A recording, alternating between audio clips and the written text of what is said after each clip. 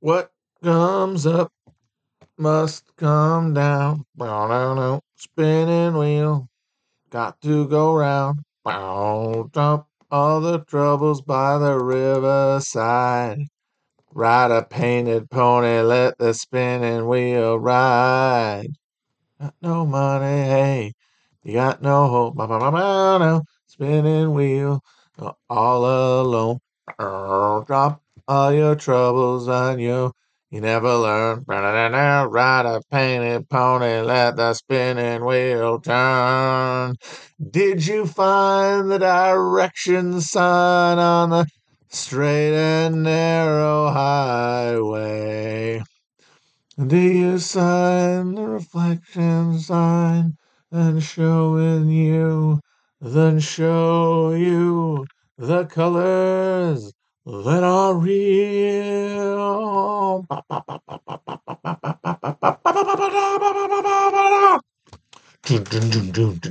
Someone is waiting just for you. Ba-da-da-da-da.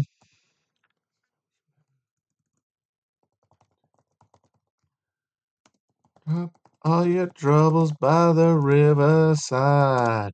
Ride a painted pony, let the spinning wheel round. I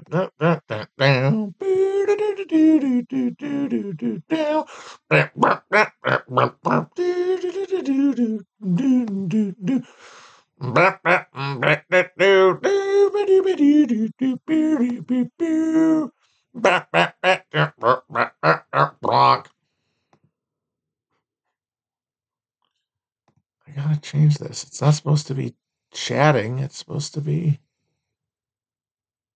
audience, everyone. Okay. There that is. That's why that did that. We'll get that out of there. I don't want to be there. I want to be in talk shows and podcasts. I've never chatted once in my life. How dare you accuse me of something like that? To say that I would waste my precious time on this earth mindlessly prattling and listening to my own voice. Something so pathetic and masturbatory as that, sir, I demand satisfaction for such calumny. Who would think that I could do that? No, it's fine. I know I do that. It's fine. We all got to do something is the thing. This hurts fewer people than other options would have been, including me.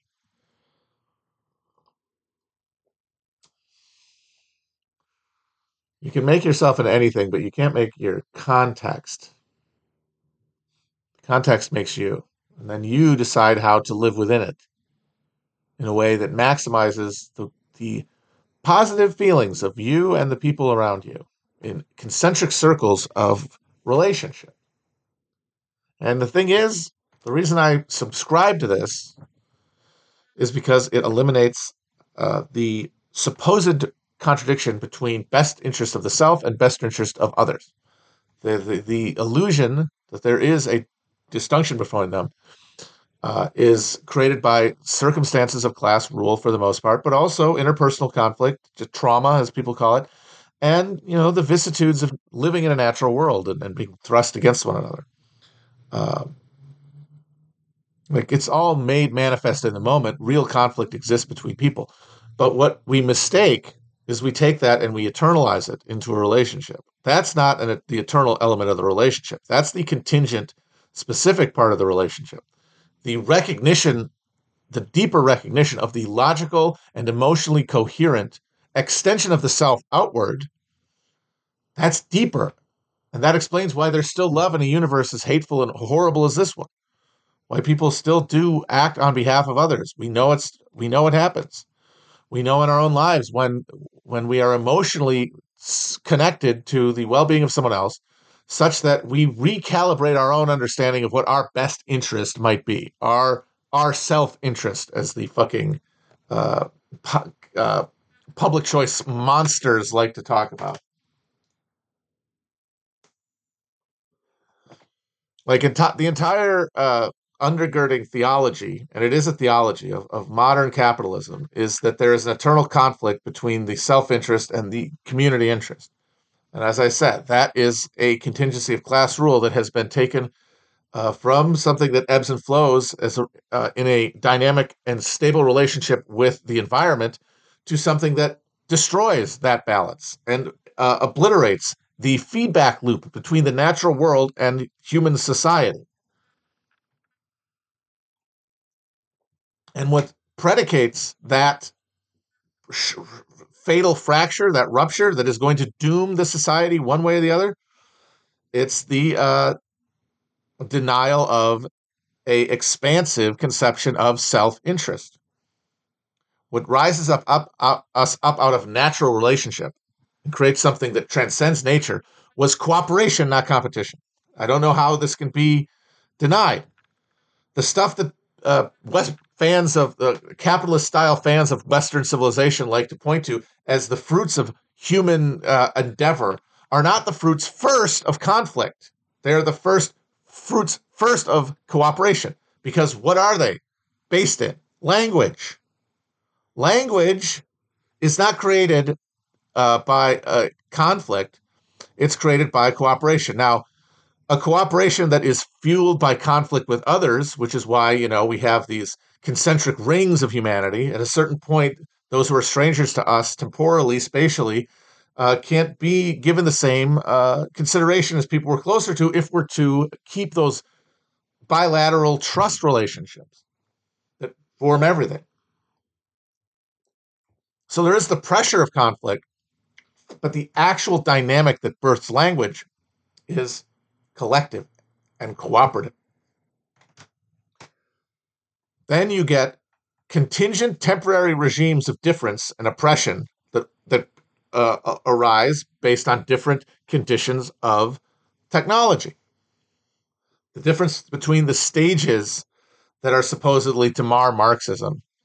People say, it's stagist. That's bad. That's not how history works. That is only an attempt to periodicize a process of technological sophistication. That's it. The history of class society, that is class society under regimes of language and recording and physical culture that persists, that we know of, that we can look back on and reconstruct. Reconstruction, the evidence sufficient for reconstruction is what makes something historical. Historical class struggle is these cycles that go up and down and led to destruction of societies that create one order of domination that persists in one ecological condition and then break down under changes in those conditions because it cannot change internally, because that would mean to surrender its antagonisms, which are, inside a society, illusory. And because they're illusory, under pressure, they often dissolve. How do we know from much experience that under conditions of crisis, yes, people fight each other, but they also come together and more effectively survive. There's a bottleneck in human evolution of 5,000 people who survived a massive, dramatic climate change in Africa in early human history. The people who made it through that bottleneck did it, yes, by fighting maybe a little bit, but way more day to day, moment to moment, way more cooperation.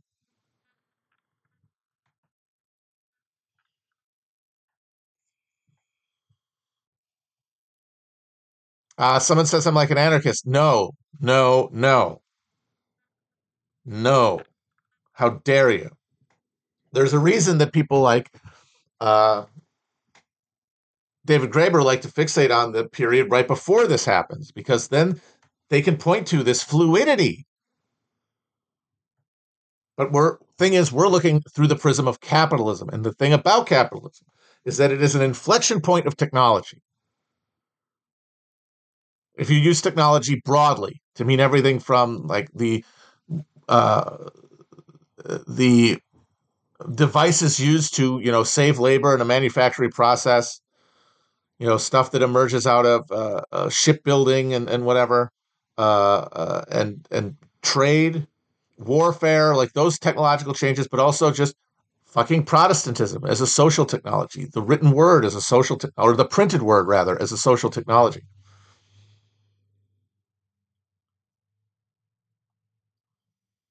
That confluence of technology takes humans from one relationship to their environment to another, from one degree of embeddedness and one degree of intimacy, feedback removed through urbanization, technological abstraction, and the death of revealed religion.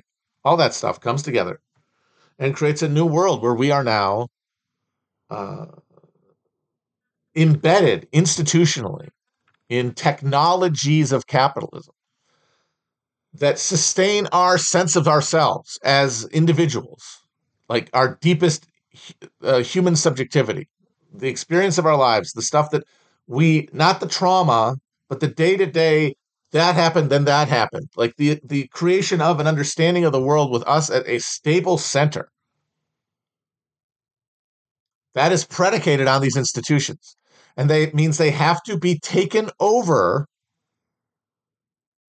and used for collective good if we are to sustain this subjectivity. The subjectivity that anarchists seek to preserve by not going through this process of rationalization that they're terrified of, that will eat up their precious subjectivity, is actually the only thing that can preserve it, because the anarchist recipe is for uh, just the cyclical grinding into oblivion of everyone uh, caught within the lower half of the gears of this machine.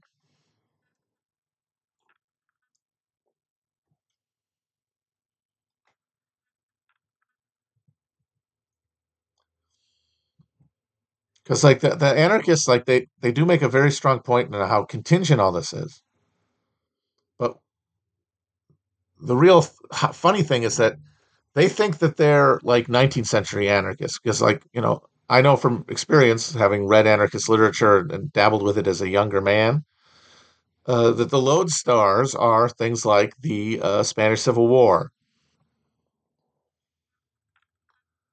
uh, and like Spanish anarchism, which flows out of the experience of the feudal rural subject, in the direct exposure of feudal rural subjects in mostly southern Spain in the mid 19th century, after the triumph of liberalism imported from France. You have this the direct, like dropping like an ice cube onto a fucking hot griddle. You have this relatively inert feudal subject in the latifundias of southeastern western Spain, who are made to come into contact with capitalism basically instantaneously in the 19th century, rather than as happened in France and in specifically England and the Netherlands before them. This process of moving through a development from rural subjects to urban ones, from feudal subjects to capitalist ones, from people relating in a social matrix to people relating in a estranged market. Like that process created new subjectivities that people inhabited over time. The mid 19th century is the relatively inert feudal subject of rural Spain brought into a capitalist social relationship essentially overnight. Once once the Spanish Reformation comes in the form of the disposition of church and municipal lands, the enclosure that allows for subsistence living among these very marginal peasants in the very bad lands of Andalusia, specifically, and Extremadura, and like,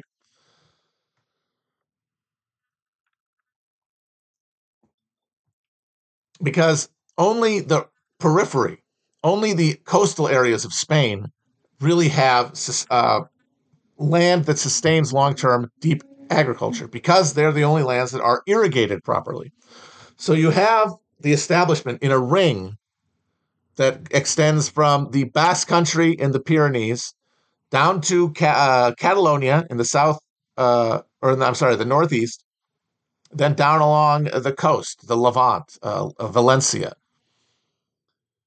You have there fertile lands that can produce real surpluses and sustain, in the aftermath of feudalism, as it's sort of shifting away, as the feudal dues are being relieved, can sustain those former tenants to become smallholders. And so you have small-holding peasantry in these relatively well-off areas in the periphery of Spain.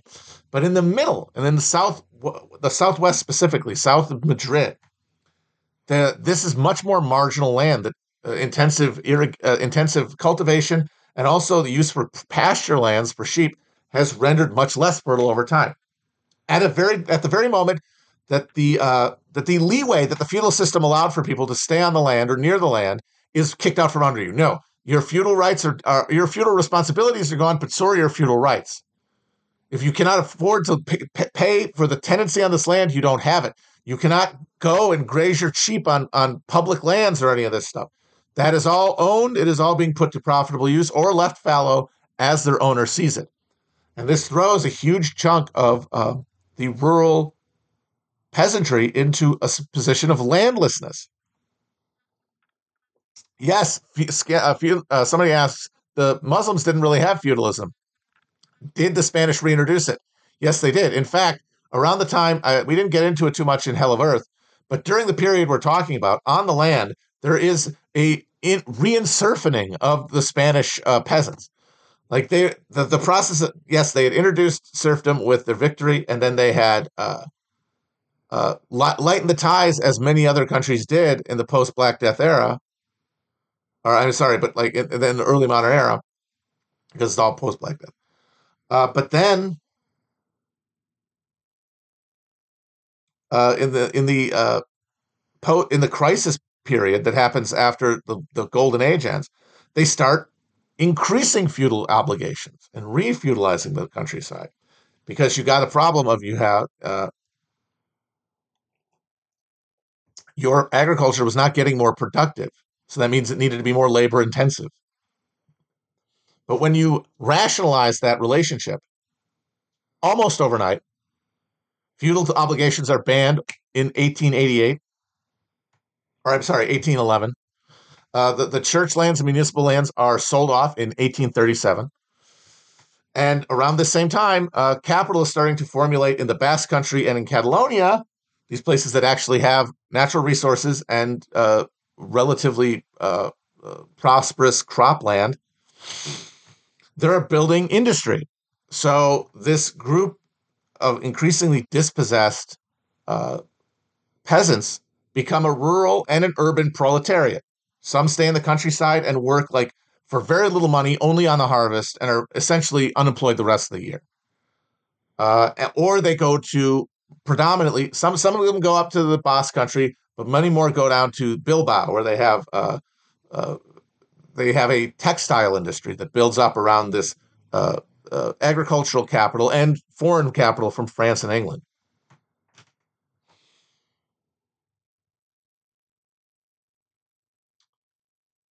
And they're encountering capitalism as a subjectivity that is fully foreign to them. These are not a class of like artisans who've been slowly introduced into urban life and then turned into, generationally turned into proletarians. These are people who understood themselves as on the land and of the land, to being cast into this non-person status in a land-based society, in a land-based religious order. I know Bilbao is in the Basque Country. Did I say otherwise? And so their experience of the of liberal subjectivity is to spit it out, to spew it out.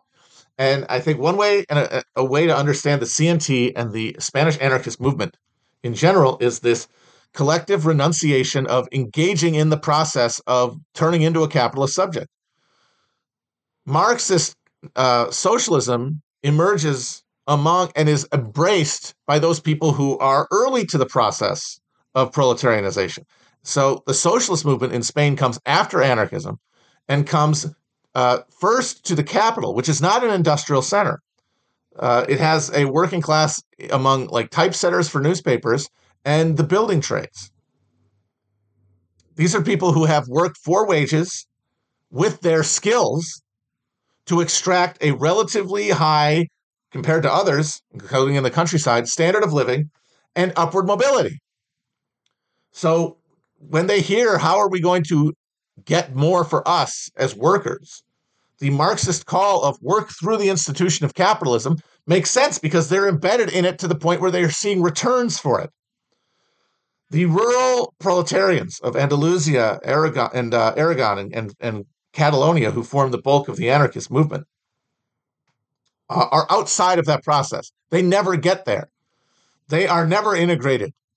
They are put to war by their local capitalists because there is no strong centralizing reforming state that can ride herd on these family-sized firms that are in Catalonia, for example. And so instead of recognizing unions and negotiating in a way that could see benefits for collaborating with capitalism, collaborating with the state, if we can understand the state as separable from capitalism, which Marxists do and anarchists don't.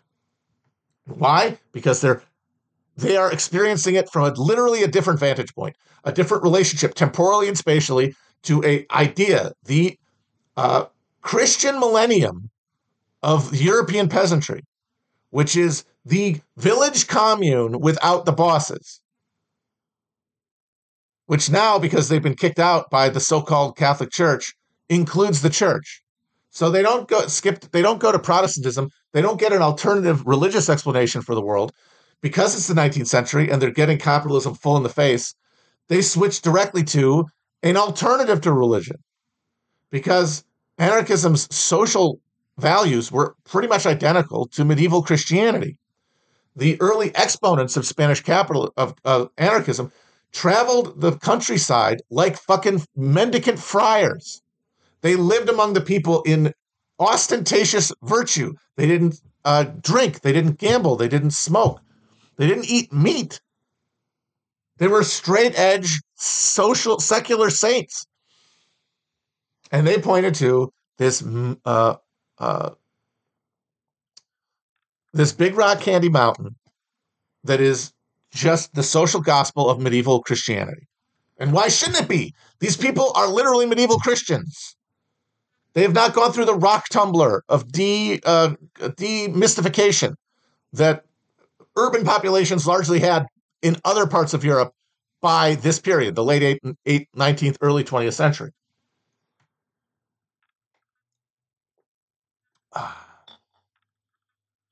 The anarchists are essentially the Anabaptists of the Spanish Reformation.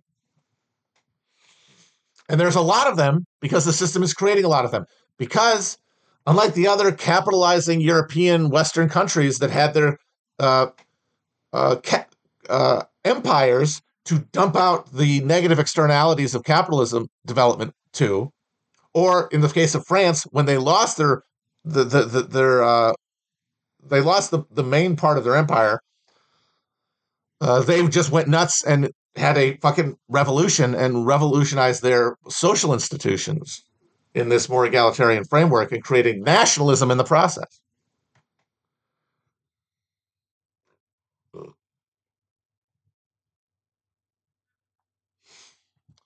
Those people were ready for this to move through a capitalist subjectivity that they already had. The Spanish, outside of this process, pushed to the margins of it and having like the worst life living, like they were hungrier. They were literally hungrier than poor people in these other European countries. Now, of course, those people are less hungry because they've got like Napoleon's army is conquering Europe, or the Europeans or the English are conquering North America and India. Like they're displacing the hungry mouths outward. Like in the late 1600s, in the mid 1600s, England had the last of its famine ever. It never had a famine again after that, which used to be a cyclical feature of European agriculture. You get a few bad crops and people would starve because there was nothing to stop that from happening. The last one happened in England in the 1600s, I think during or maybe before the English Civil War. And so that was the end of famines in England, but of course it was the beginning of famines in India. Now you could say, oh, India had famines before. Yes, it did, but it had an indigenous way of dealing with them that over time, exposure to the European trade network, the imposition of capitalism through the world system, stripped them of that capacity. And so they They went hungry and starved. Ireland too. Ireland was a net exporter of calories during the entire Irish the entire potato famine, because the productive acreage in Ireland was taken by big absentee landlord latifundias, much like in southern Spain. And the difference here between Spain and the other European countries, they lost their empire, and now it's coming home earlier because they lost it first. And why did they lose it first? Because they got it first. Because whatever social network gets power, once it can no longer expand, which is what happened to Spanish colonialism in Europe and elsewhere in the 1600s, when they lost they lost their expansionary edge of settlement in the Americas, and they lost the Netherlands. And then they lose what they have in Latin America in the early 1800s.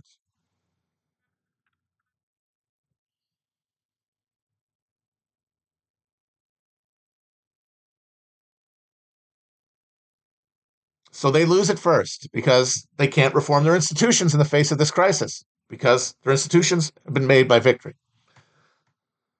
The Dutch fall for the same thing. The English rise. They beat the French. The defeated French turn inward because they can no longer expand outward, and they have a revolution that creates this new synthesized subjectivity and political political economy and technological structure of state that is capable of much more than these feudal remnant states that were dragging themselves towards modernity could. And that made everybody adjust, including the Spanish. And that means it made everybody, against their will, capitalize their economies. And that had consequences. And in an underdeveloped country like Spain, the consequences are that your most exploited people are now able to mobilize using mass media and politics mechanisms like newspapers, cinemas, radio, the concept of the union and political party. This is stuff that the German peasants who rose in the 1500s would have killed for. And this is essentially the same group. And these are also, by the way, the same people who form the core of the Red Army once Mao reorients the Chinese communists to the countryside.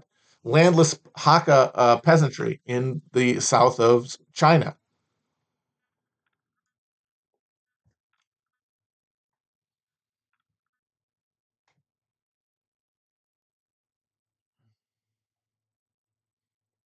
I think it's, by the way, just parenthetically, the way that all this is generated by the necessity of climactic change. How we're all really we are all only reacting to the knock on the door from our ecology, which our systems of power obscure from us. The place where many of the conquistador leaders, including Hernando Cortez, came from in Spain is called Estremadura, and that means like someone knows what it means, but it's like the extreme extremities. It is the boondocks of boondocks. It's the least. It's the least. It's. I believe we're. But it's got some of the worst land in the country. Extremely hard. It's rocky soil. Very little real agriculture there.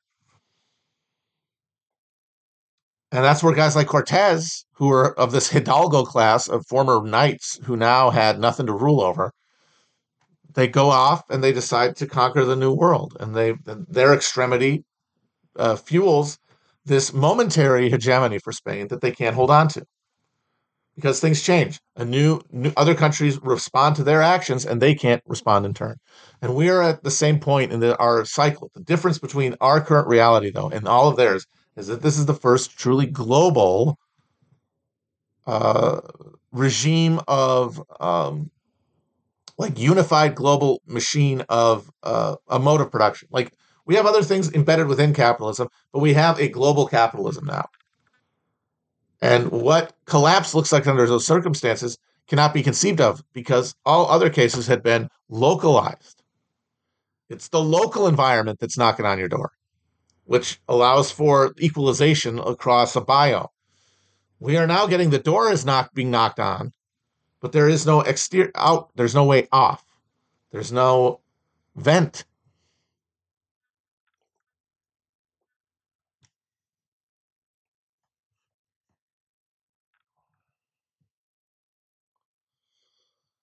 Someone wants to know why Spain didn't do Portugal like they did the Basque Country and Catalonia. We talk about this on Hell on Earth, but during the 30 Years' War, the cost of fighting it was really pissing off the regional powers because while Spain was able to create a precocious dynastic state, it still was riven by these regional overlords that it had to placate. It had placated them all through the Reconquista, and that relationship of like military tribute for the process of kicking the Moors out of Iberia defined the Spanish political system until its collapse. And it was able to, through these desperate hidalgos conquering half the world, create this new power. But it could not sustain that as times progressed, entropy entered the system, and other states mobilized against them. So in the 1630s, they're spending a lot of money to fight the 30 Years' War and to fight the French. It's pissing off all the regional powers who don't feel like it's their fight. The Catalans rise against having troops quartered there. People talk about the Third Amendment and how it's silly. It came from a real experience of domination, of having to pay for and quarter the troops of the king. And so quartering of troops helped spark the Reapers' War. But then they tried to get the top gentlemen in Portugal to lead an army to come and conquer Catalonia. This is when Portugal was part of the Spanish Empire after the Iberian Union of 1580, I believe. After King, what was he? Is it King Stephen? The idiot who went and Leroy Jenkins himself, King Sebastian of Portugal, Leroy Jenkins himself to death in North Africa in a absolutely harebrained crusade.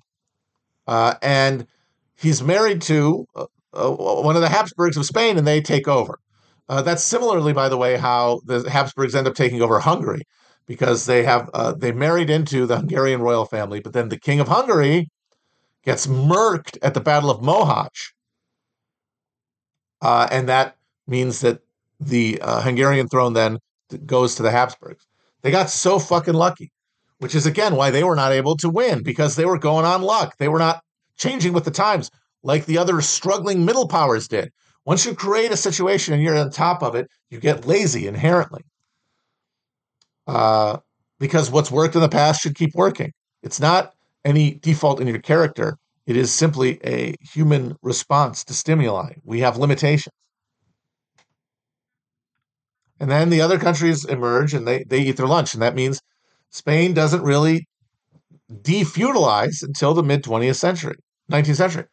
And so anarchists were trying to preserve this medieval way of being. And the thing is, from our perspective, wanting to get closer in some way to a enchanted relationship to our experience of the world. When I say enchanted, I simply mean my sense of self-interest extends beyond the self.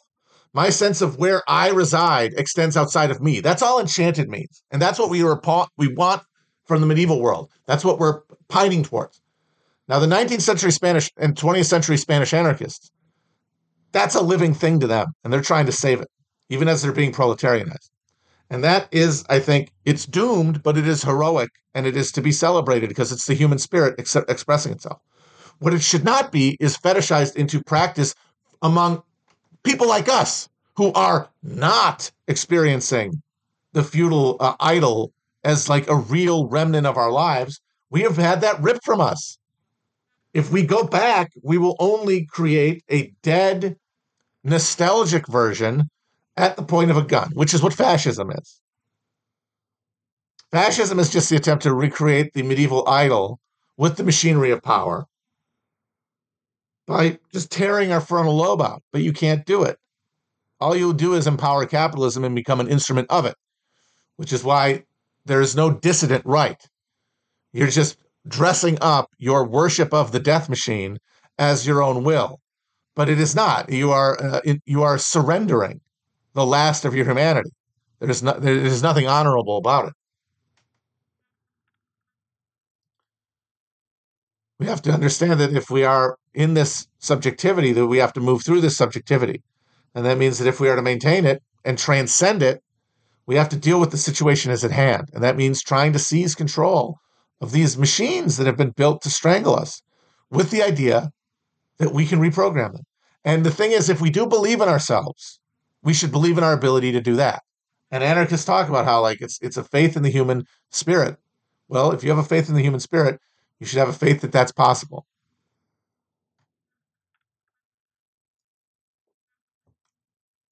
It's all last man. Like we are Nietzsche's last man, and that includes especially the people insisting that they're different because they've got a podcast or because they epically pill people on the JQ or whatever the fuck.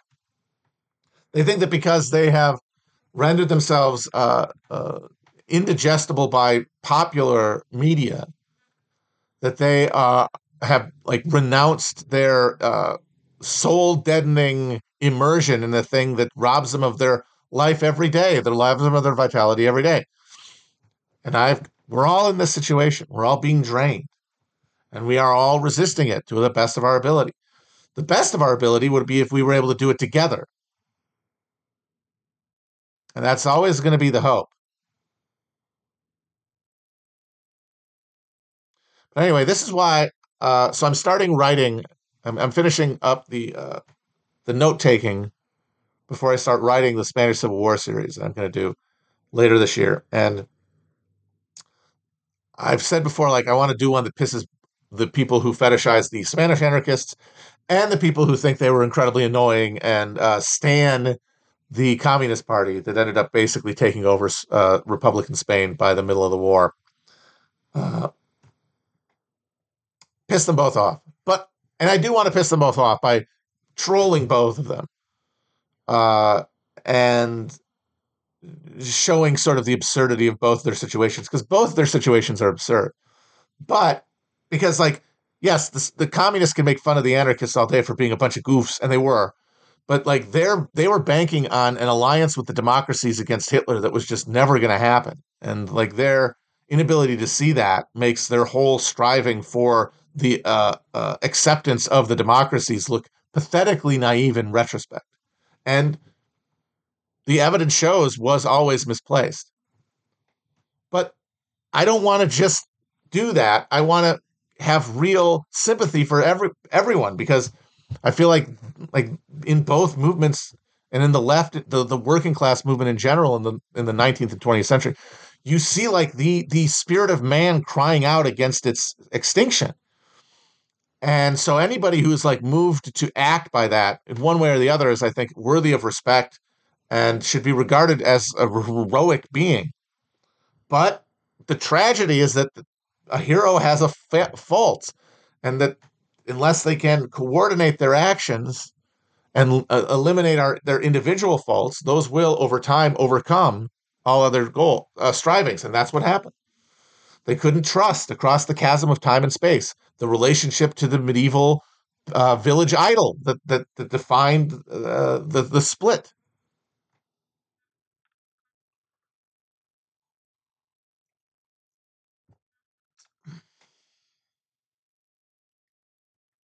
So yeah, I want to troll both sides, make fun of both sides, but also give my absolute respect to two sides, and to more than anything emphasize just the tragic nature of the situation. Like I think now at this point in history, we can acknowledge these events as tragedy rather than have to assume that we need to like pick one side or another to defend because it has a strategic or tactical valence. It doesn't. The world described is so different now that the way we're going to struggle our way, the way we're going to resist the extinguishment of our last individual humanity is going to uh, occur at a much less grand register, and we just have to accept that. And that's not bad news. It only feels that way from the point of our absolutely hyperinflated, delusional, honestly psychotic individual egos.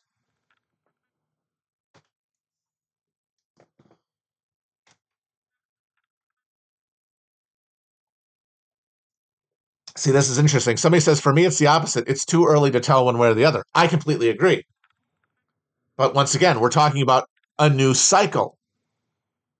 I just think that a lot of people seem stuck believing that we're still meaningfully at a point within the cycle we're in and not overdetermined terminally towards um, cyclical collapse. But out of that will be a new dynamic that we are also part of, because it's not one thing than the other. It's overlapping things, because it's all one thing. The cycles is just like the periodization of the modes of production or the stages of history. It's just a backwards narrativization of a continuous process, which you could define most broadly as the accumulation of entropy within the human social organism.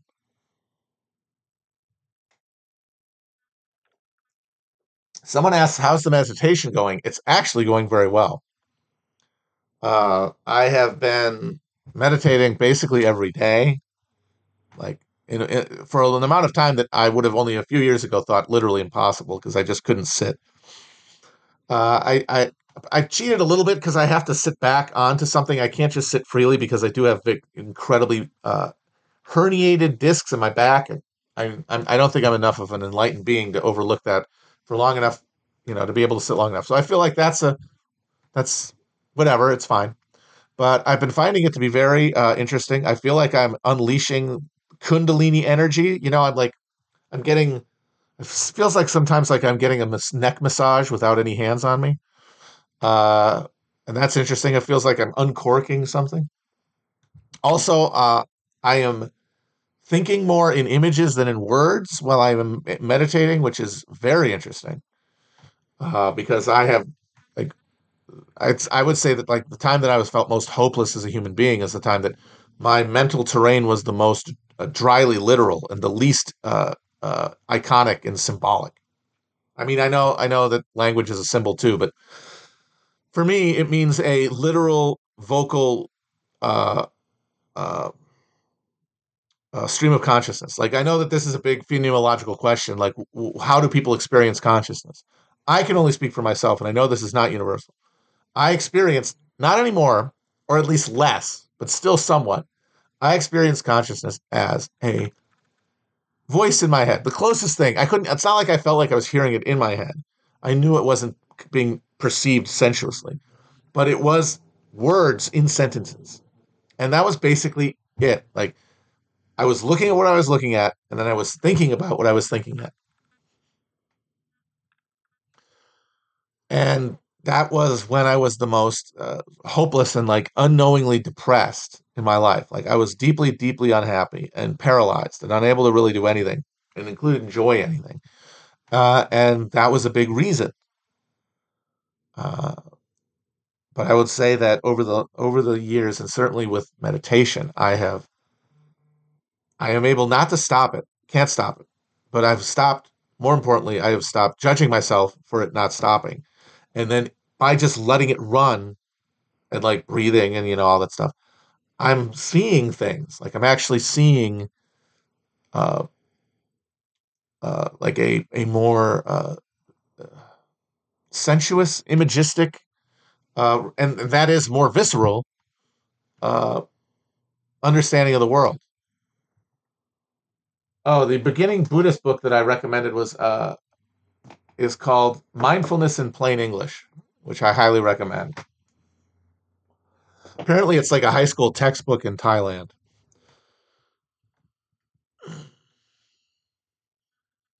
And of course, I would not be honest right now if I did not say, "Wow, this is also happening." My body is experiencing weird pains that I associate in my mind with different fatal conditions that I have experienced through media, either representations of or descriptions of. And so while I'm having this experience, I'm also having these feelings. And so my experience of this is this bifurcated sense of spiritual progress, coupled with a mounting physical sensation of like biological extinguishment, which is because I was brought up believing that the two could not coexist. So therefore, if I am dying, my spirit must be extinguished. And so spirituality, like getting beyond the narrative in my head, getting beyond just this dry stream of consciousness, is death, because I cannot imagine living that way. So I am creating this low grade psychosis, I guess, around my physical bodily conditions, and then hallucinating these feelings. Now, they might be real, is the thing. And I am just narrativizing these sensations. But what made me like able to move forward with this and not be trapped in a cycle of neuroses is when I realized that they're the same thing. Like, okay, you know, might die, might just be enlightened and then go on to another thing. The subjective experience of it will be similar enough that there's nothing to be afraid of. That's how I make sense of it. And that is why I've been doing this for the past 3 years instead of doing therapy. Maybe I should have been doing therapy, but this is what I have been doing instead.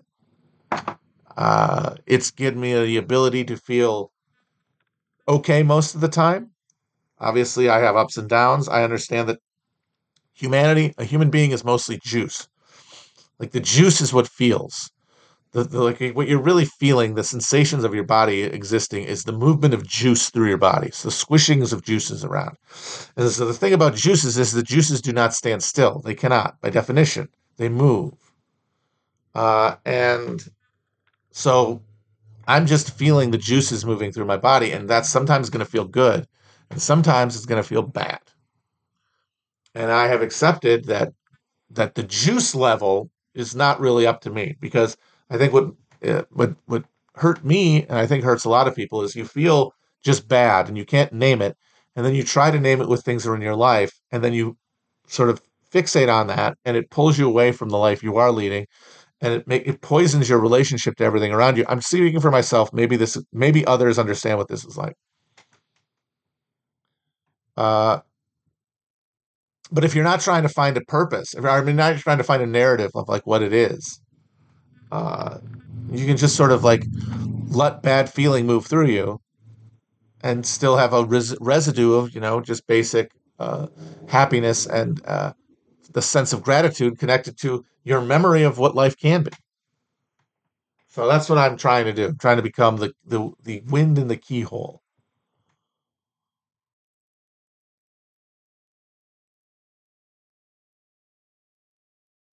Somebody says that they understand what it was like and weed fixed it for me. This is very funny, actually, because the weed is what makes me feel most intensely the bodily changes. Like the weed is where I feel like, oh, like that hurts. Oh, what's wrong with me? But that I think has uh, become for me a essentially exposure therapy. So I am exposing myself to this, and I'm able to experience the pain and then wrap around it, not denial and panic, which it used to be, but wrap around it. Okay, so what? What if this is real? What if this is like directly tied to a impending narrative of some sort of extinguishment? What is permanent about that condition? The pain that you're feeling and that you're afraid of, it is by definition limited. It has an end, like all things do. What's at the other side of that experience? And it is no experiences, and also all of them. And the coming to the condition of total knowledge leaves you with the last flip of the coin on ecstasy. As you work through the contradictions of a mind that has been defined by traumas that knock it away from its understanding of the world so that it can be an individual and operate as an individual, those all are wound back in. And that's all a process that is painful. But if pain can be understood as a temporary condition, and the knowledge, the faith in a final evening, negation of the negation, that leaves you with the residue of grace.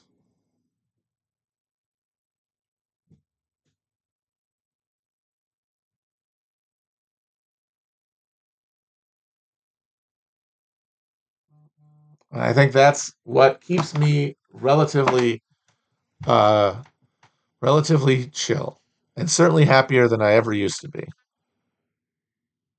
And I think that is what I that's what that's what validates my faith, is that every every experience I have in which I am living that truth is good for the most part, and ones I don't are bad, you know? And I know it's like, I also know that I am in a moment of my life where I am pretty much free of any want. I'm like in a zone of total contentment. But, of course, the knowledge that that's temporary robs you of the ability to enjoy it in the moment. At least it does for me, because I am addicted to wanting everything all the time good.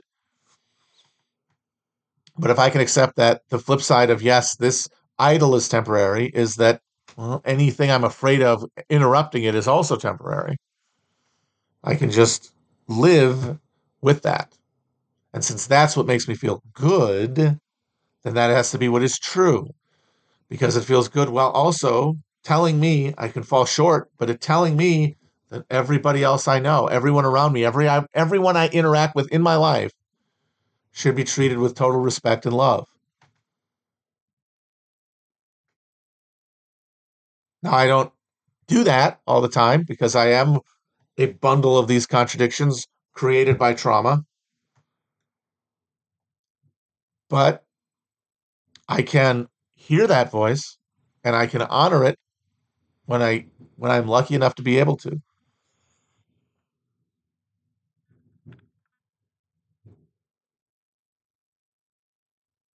So I don't know. I don't know if anybody has any experience with hypochondria or other mental problems.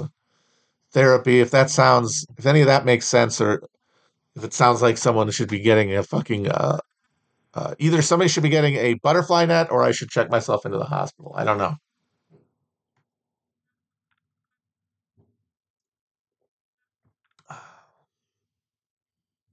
Because that for me is the same thing that keeps me doing it. It's like,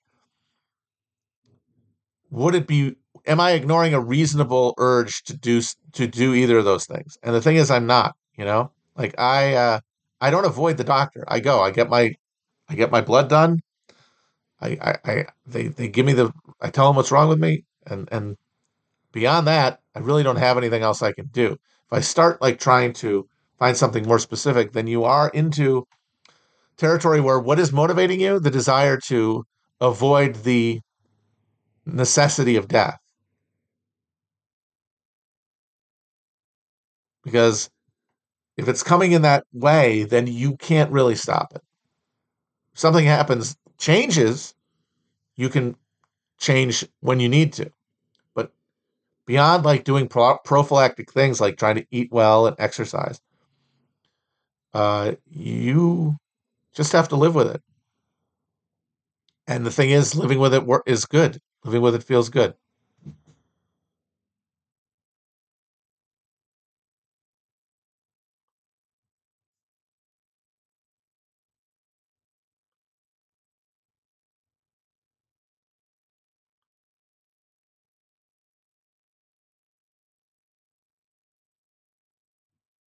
Saint therapy. I don't know what that is. It's a good name, just as a saint therapy, patron saint of Upper West Side Jews.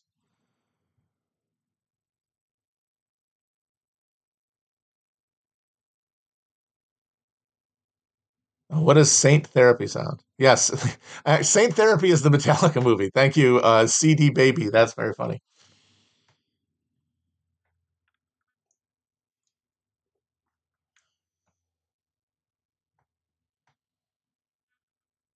And so I know that like me talking about this stuff is therapeutic to me because, well, saying it out loud and then having people validate it makes me think, all right, I have a minimal amount of coherence to others, meaning that the words that I'm saying have a minimal amount of conviction because as I'm saying them, I think they're true. So since it feels good to say them in that it gets good response and it feels like I am getting something off my chest, I have a subjective experience of relief from saying the words. And then the validation from others that, yes, these are words that make sense in this order. That is that's the plumb line that tells me that my faith is justified. I hope nobody screen caps that. That looked very bad what I just did. I was just trying to show the putting a plumb line down. Oh God, I'm doing it again.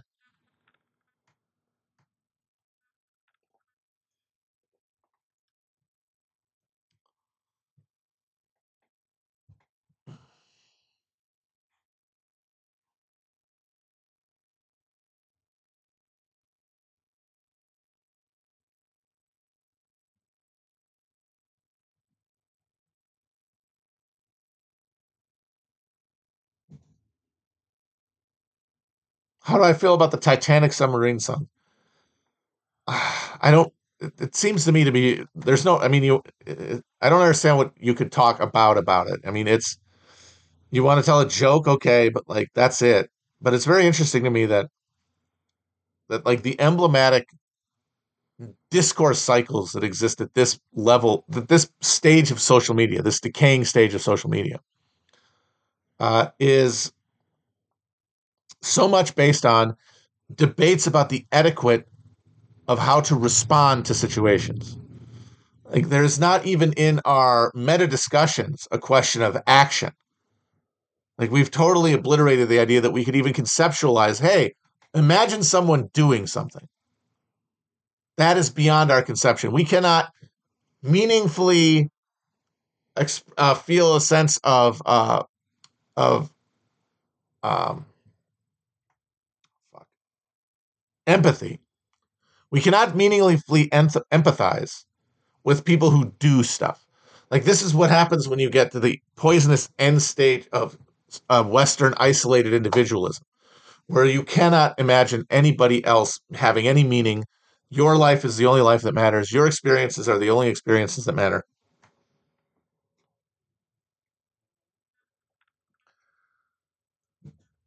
You just cannot go by that barrier. When you're at that end point, your limited capacity for empathy is extended almost exclusively to people that you can recognize, one way or the other. I can only empathize with somebody who I relate to. This is why people talk about wanting a relatable people in movies and TV shows. They need to be able to relate because otherwise there's no reason for them to care.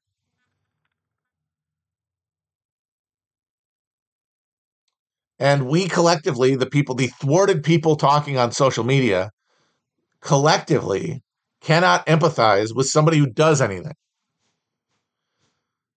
So all of our meaningful debates are around the hypothetical act of commenting on someone else doing something.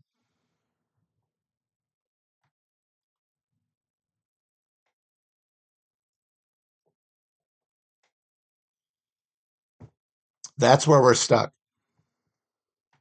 Talking about, well, how should we, as a sterile and neutered mass of completely controlled drones, completely housebroken puppies, how should we arrange ourselves? What is the ethic and etiquette of arranging your facial features when something happens around us?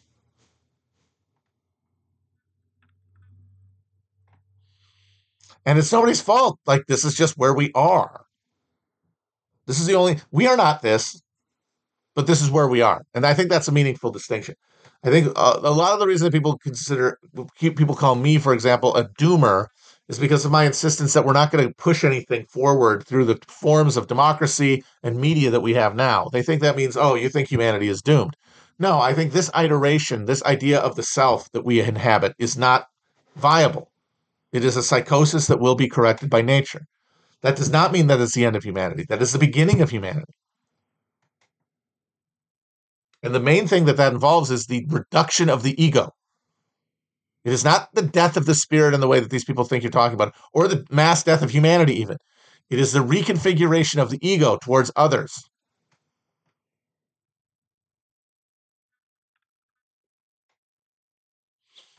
So that means that, well, the people that we inhabit to interact on social media are husks, are broken people, and the reason, and we orient our politics by looking at other versions of us, other broken people wearing these broken people costumes to talk to each other, and finding one specific contrasting point, and then fixating on that and saying you're actually the problem.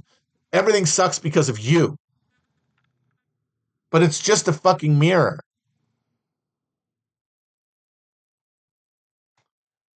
And yeah, that is a hopeless, sterile contest. Politics, as we understand it, as we express it in media, yes, that is sterile. But that is not us. That is us in those moments. Yes, we spend too many of our moments doing that, but we also spend our moments together, and we spend our moments trying to survive. And it's what we do there that will transform us. And that transformation can happen instantaneously and dramatically enough that it doesn't matter that for the most of the time we all feel like we're trapped in these lives. The change that can happen to humans is instantaneous and not maybe totally dramatic, but it snaps us from one understanding of ourselves and pushes us on down a different path. And it is a katamasi damarsi. What is that fucking video game called? Accumulation of a new soul. Part is stripped away by traumatic shifts in our understanding of the world around us and the time we spend doing things. And then the movement forward creates a Katamari Damacy effect as we just create a big ball of spirit.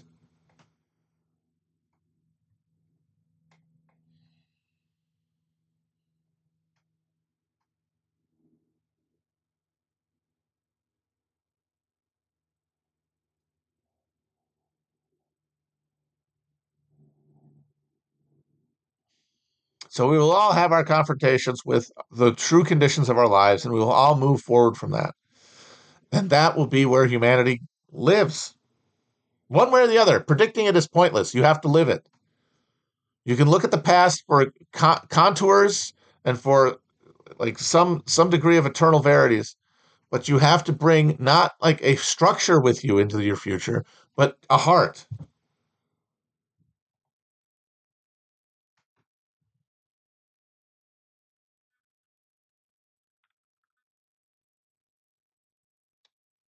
Well, someone brings up the very strong point that this is an excuse to just keep jacking yourself off instead of doing direct action to the point of compromising enemies to a permanent end. That's true. But again, what did I say? In this moment, we are the husk versions of ourselves. If we're going to do anything like that, and I sure as shit I'm not saying I am, because I am comfortable. It's going to take a lot to move me off the block. Let me be honest.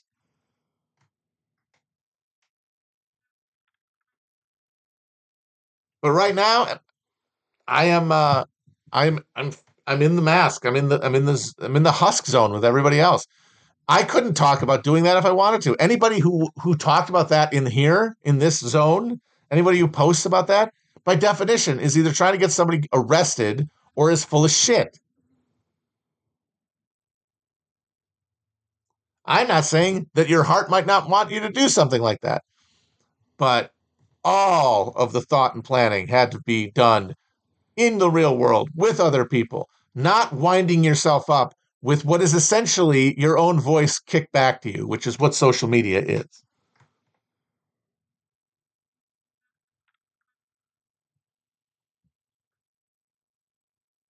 So I am happy to meet you as a husk because I feel like even though I am a husk, this is like enough of a vocation, as pathetic as that is, and awful that capitalism has thrown up this way to be. But as long as it is, I'm going to try to be the huskiest husk I can be. And that's why I try to talk about history, baby, because I feel like that's where we can spark an illuminating flame that we can carry with us.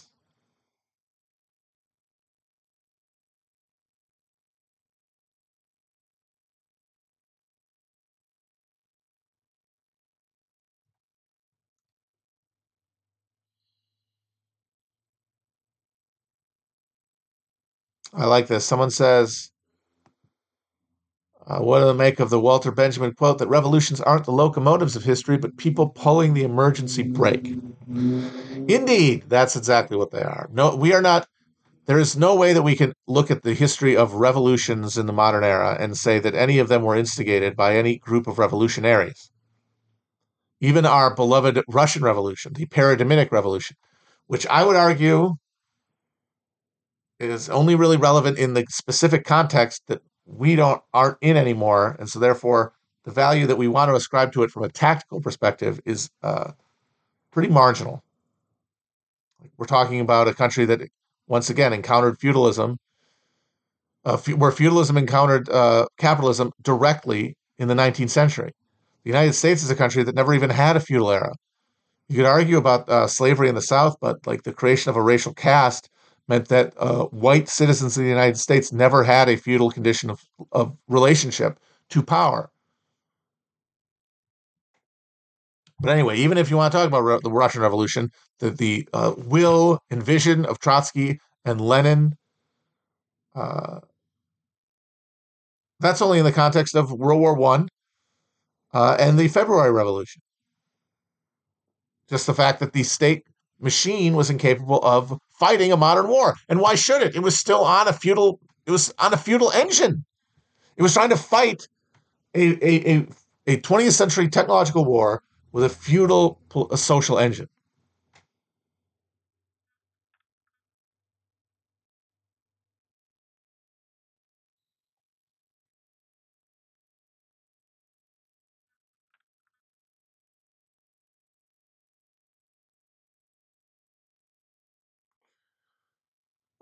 One third of white Southerners were landless and propertyless in 1860. That is more than anything the real tragedy of Reconstruction. Is that yes, they should have killed all the fucking planters. Obviously, they should have strung up everybody with epaulets on his shoulder in the fucking Confederate Army. There's no question that that's what you do. If you want your regime to withstand a challenge to it, you do that as a minimum. But the real failure of Reconstruction, the less satisfying and sanguine one, but the real grassroots one, was failing to incorporate the poor, landless uh, whites of the South into a political coalition in the Republican Party with the freed slaves, which was possible. And I think that a close study of Reconstruction shows that it was possible, which to me means that the whole racial inevitability DNA story that America was doomed is incorrect, which is where I get my wellspring of belief in the human spirit from. And you see the evidence if you're looking for it. And of course, you're motivated to. But so what? I got to live in this life. But there was a chance to expropriate the big landowners of the South and redistribute that land to both former slaves and landless whites to create a unstoppable political machine. The reason that didn't happen, the main reason that didn't happen, is that the Republican Party post Lincoln had been taken over by its reactionary wing, which is exactly what would happen later after the death of FDR when the reactionary wing of the Democratic Party took power.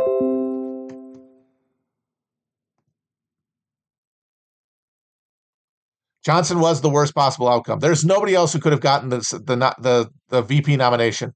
No other conceivable candidate. When you think of like who he realistically could have offered, obviously they offered it to Benjamin Butler, but if they left it to Hamlin, if they'd given it to Salmon P. Chase, for Christ's sake, who was a complete buffoon.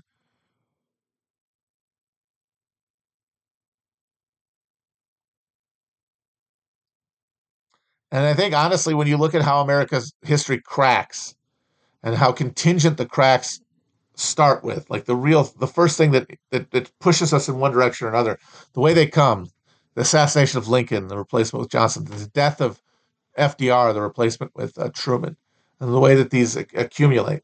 You're both seeing, the will, the wish, the wistful desire for things to be different, but also a suspicion that we might just be in a timeline defined by defeat, and that the victory will come for people to whom we are, in cultural respect, strangers, and that's fine.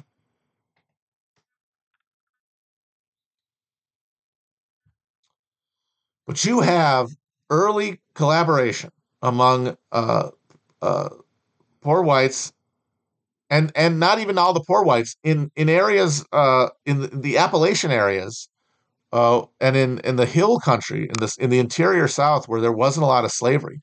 Local white opinion was hostile to the Confederacy as a concept. They stayed loyal to the Union the whole goddamn war, and they got oppressed for it. They got chased down by people hunting draft, like bounty hunters who were hunting draft dodgers and shit.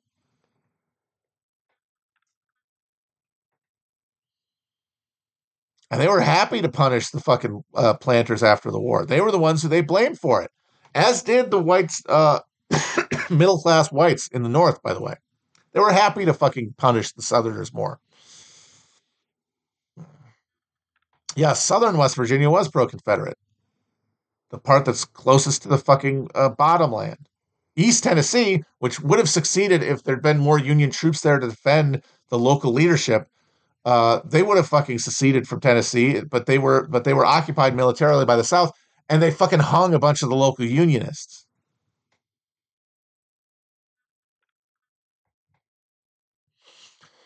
But why did the whites not adhere? Racism played a big part, but the more critical part, the more material part, is that we never really got a reconstruction of the South, the way, say, that Europe got a reconstruction after World War II. There was not a massive public investment in the South. There was a dribble of private investment, mostly around speculative railroad concerns who were wildly corrupt. And why? Because the reactionaries who took over the Republican Party on behalf of the old Whig business interests wanted a strong dollar, wanted to get the greenbacks out of the system, wanted to prevent the redistribution that would come from inflation. Because at that point, inflation would have been redistributive, which is why Bryan ran on silver in 1896.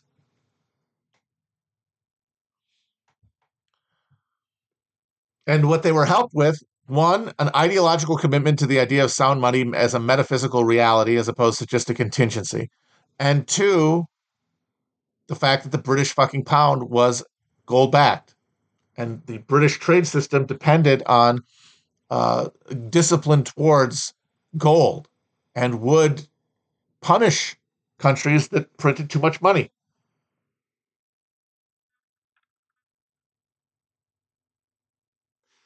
So that's why I think ideally, so here's my ideal situation. Somebody said, what's the ideal? Oh boy, I'm cooking now. Okay. Cap this, boys, girls, if there are any. Somebody said, what's the best person to succeed Lincoln? And I've, of course, said in the past about how awesome it would have been if Benjamin Butler succeeded Lincoln. But the main reason I think Butler would be number one is not because I think he would have stewarded us to some sort of peaceful solution. Poppycock. No way. The whole second half of the 19th century is going to be a bloodbath, like it was in our timeline. But it was a bloodbath that resulted in the domination of a capitalist state. Benjamin Butler gets in there. Our crooked Massachusetts machine hack.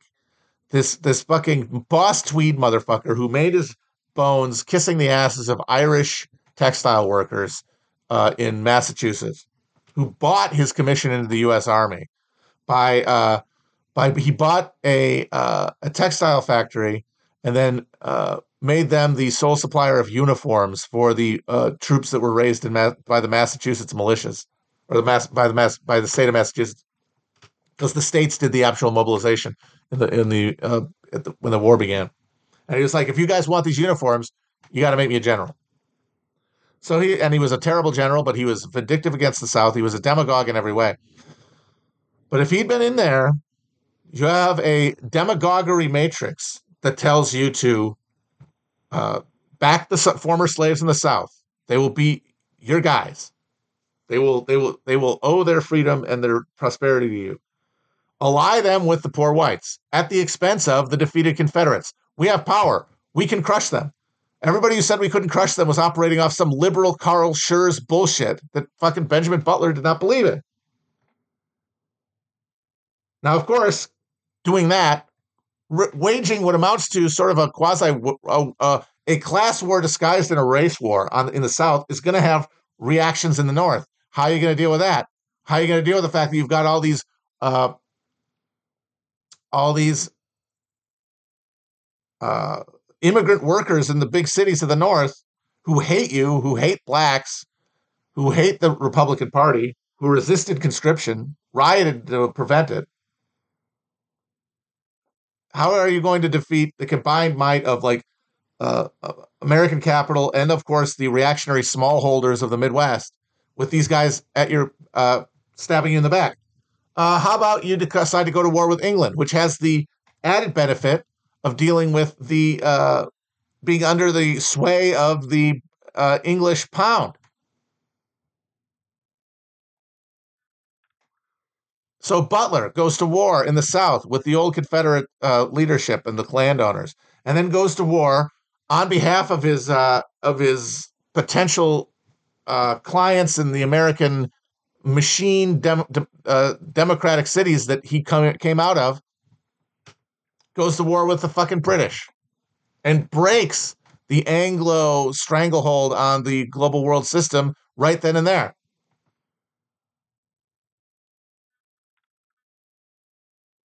And then in those conditions of war, continued war, the opponents to Butler's rule among the ruling elites are defeated. Now, of course, that only creates a tin pot dictatorship, the kind of thing that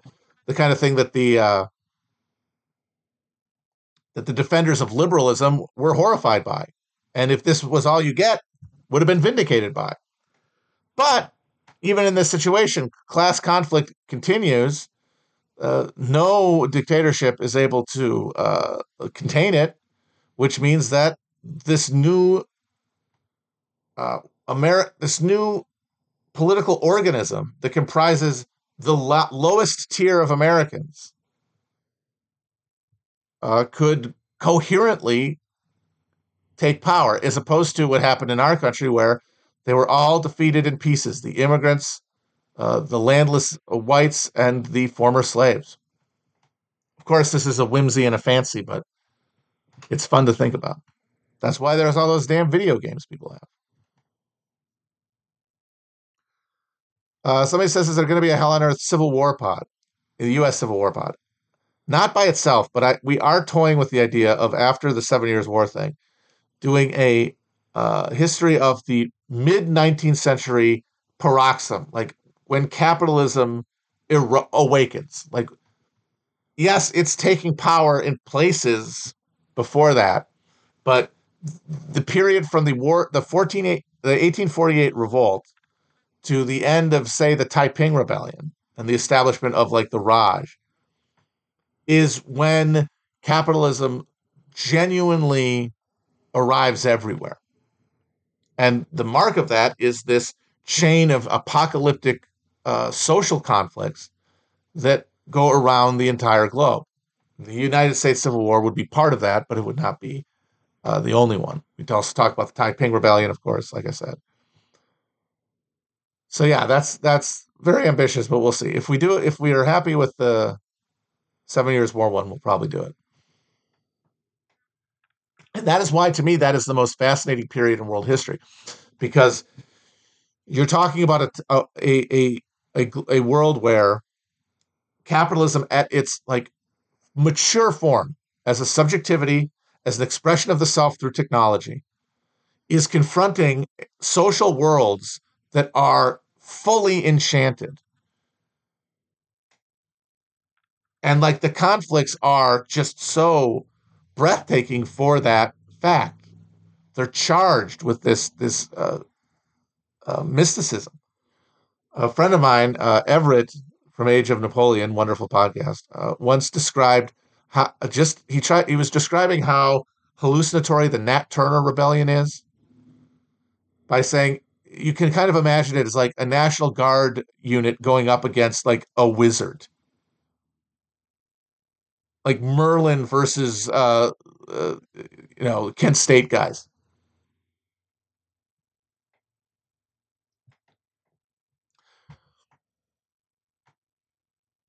Like when the guys in Afghanistan killed the giant.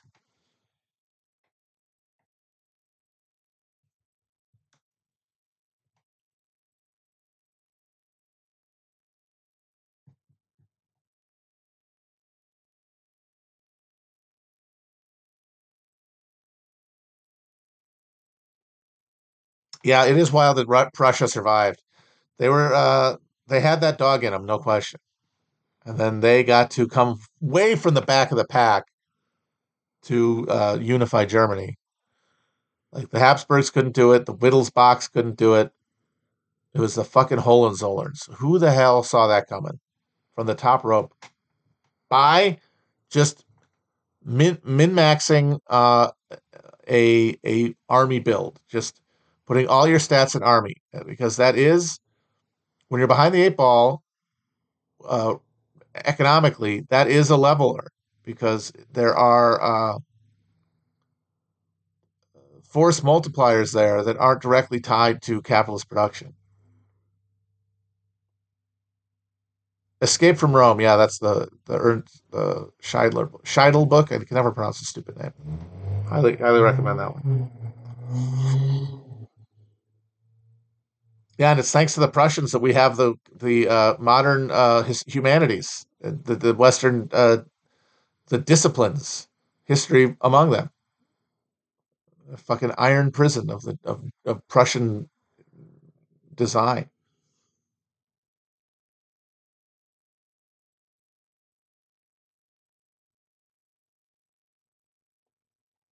Yeah, Rome set the blueprint, correct. Like that was the distinguishing feature of the Roman polity when they came to power was their ability to uh, marshal maximally efficient military capacity.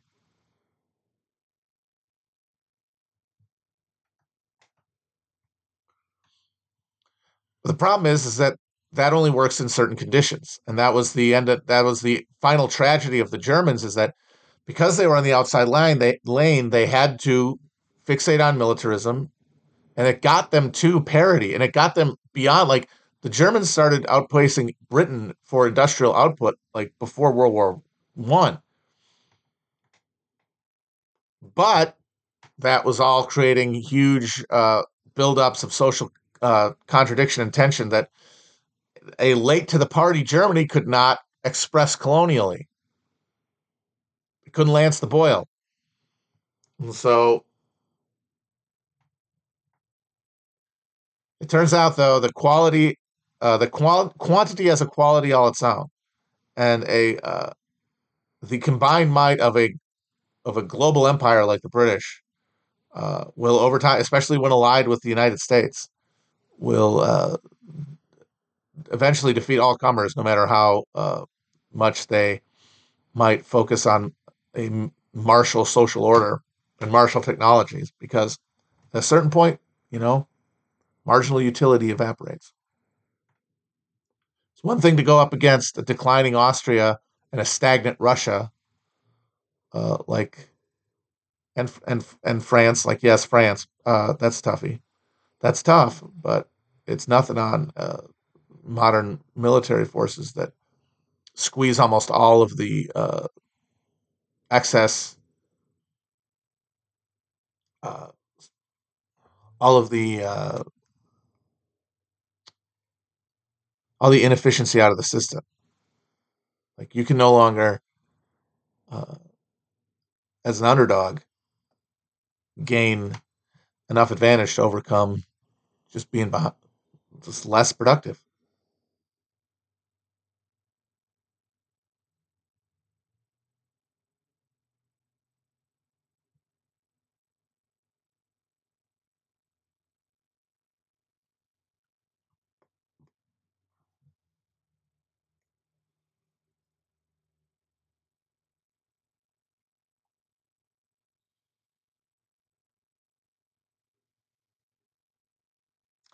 And so, yeah, the United States, uh, it created like a machine of social violence that was unprecedented.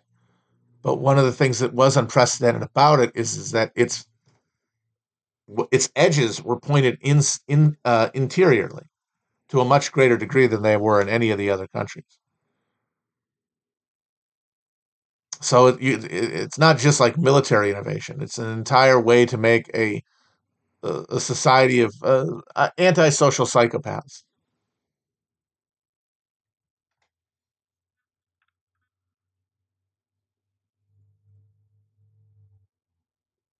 And that's why I do wonder about what it would have been like if Marx had gone to Texas, as he and Engels thought about doing after the failures of the 1848 rebellion. Like, if he had seen up close and personal just how we were transforming uh, human behavior, the human spirit, how we were redefining God in the blood meridian.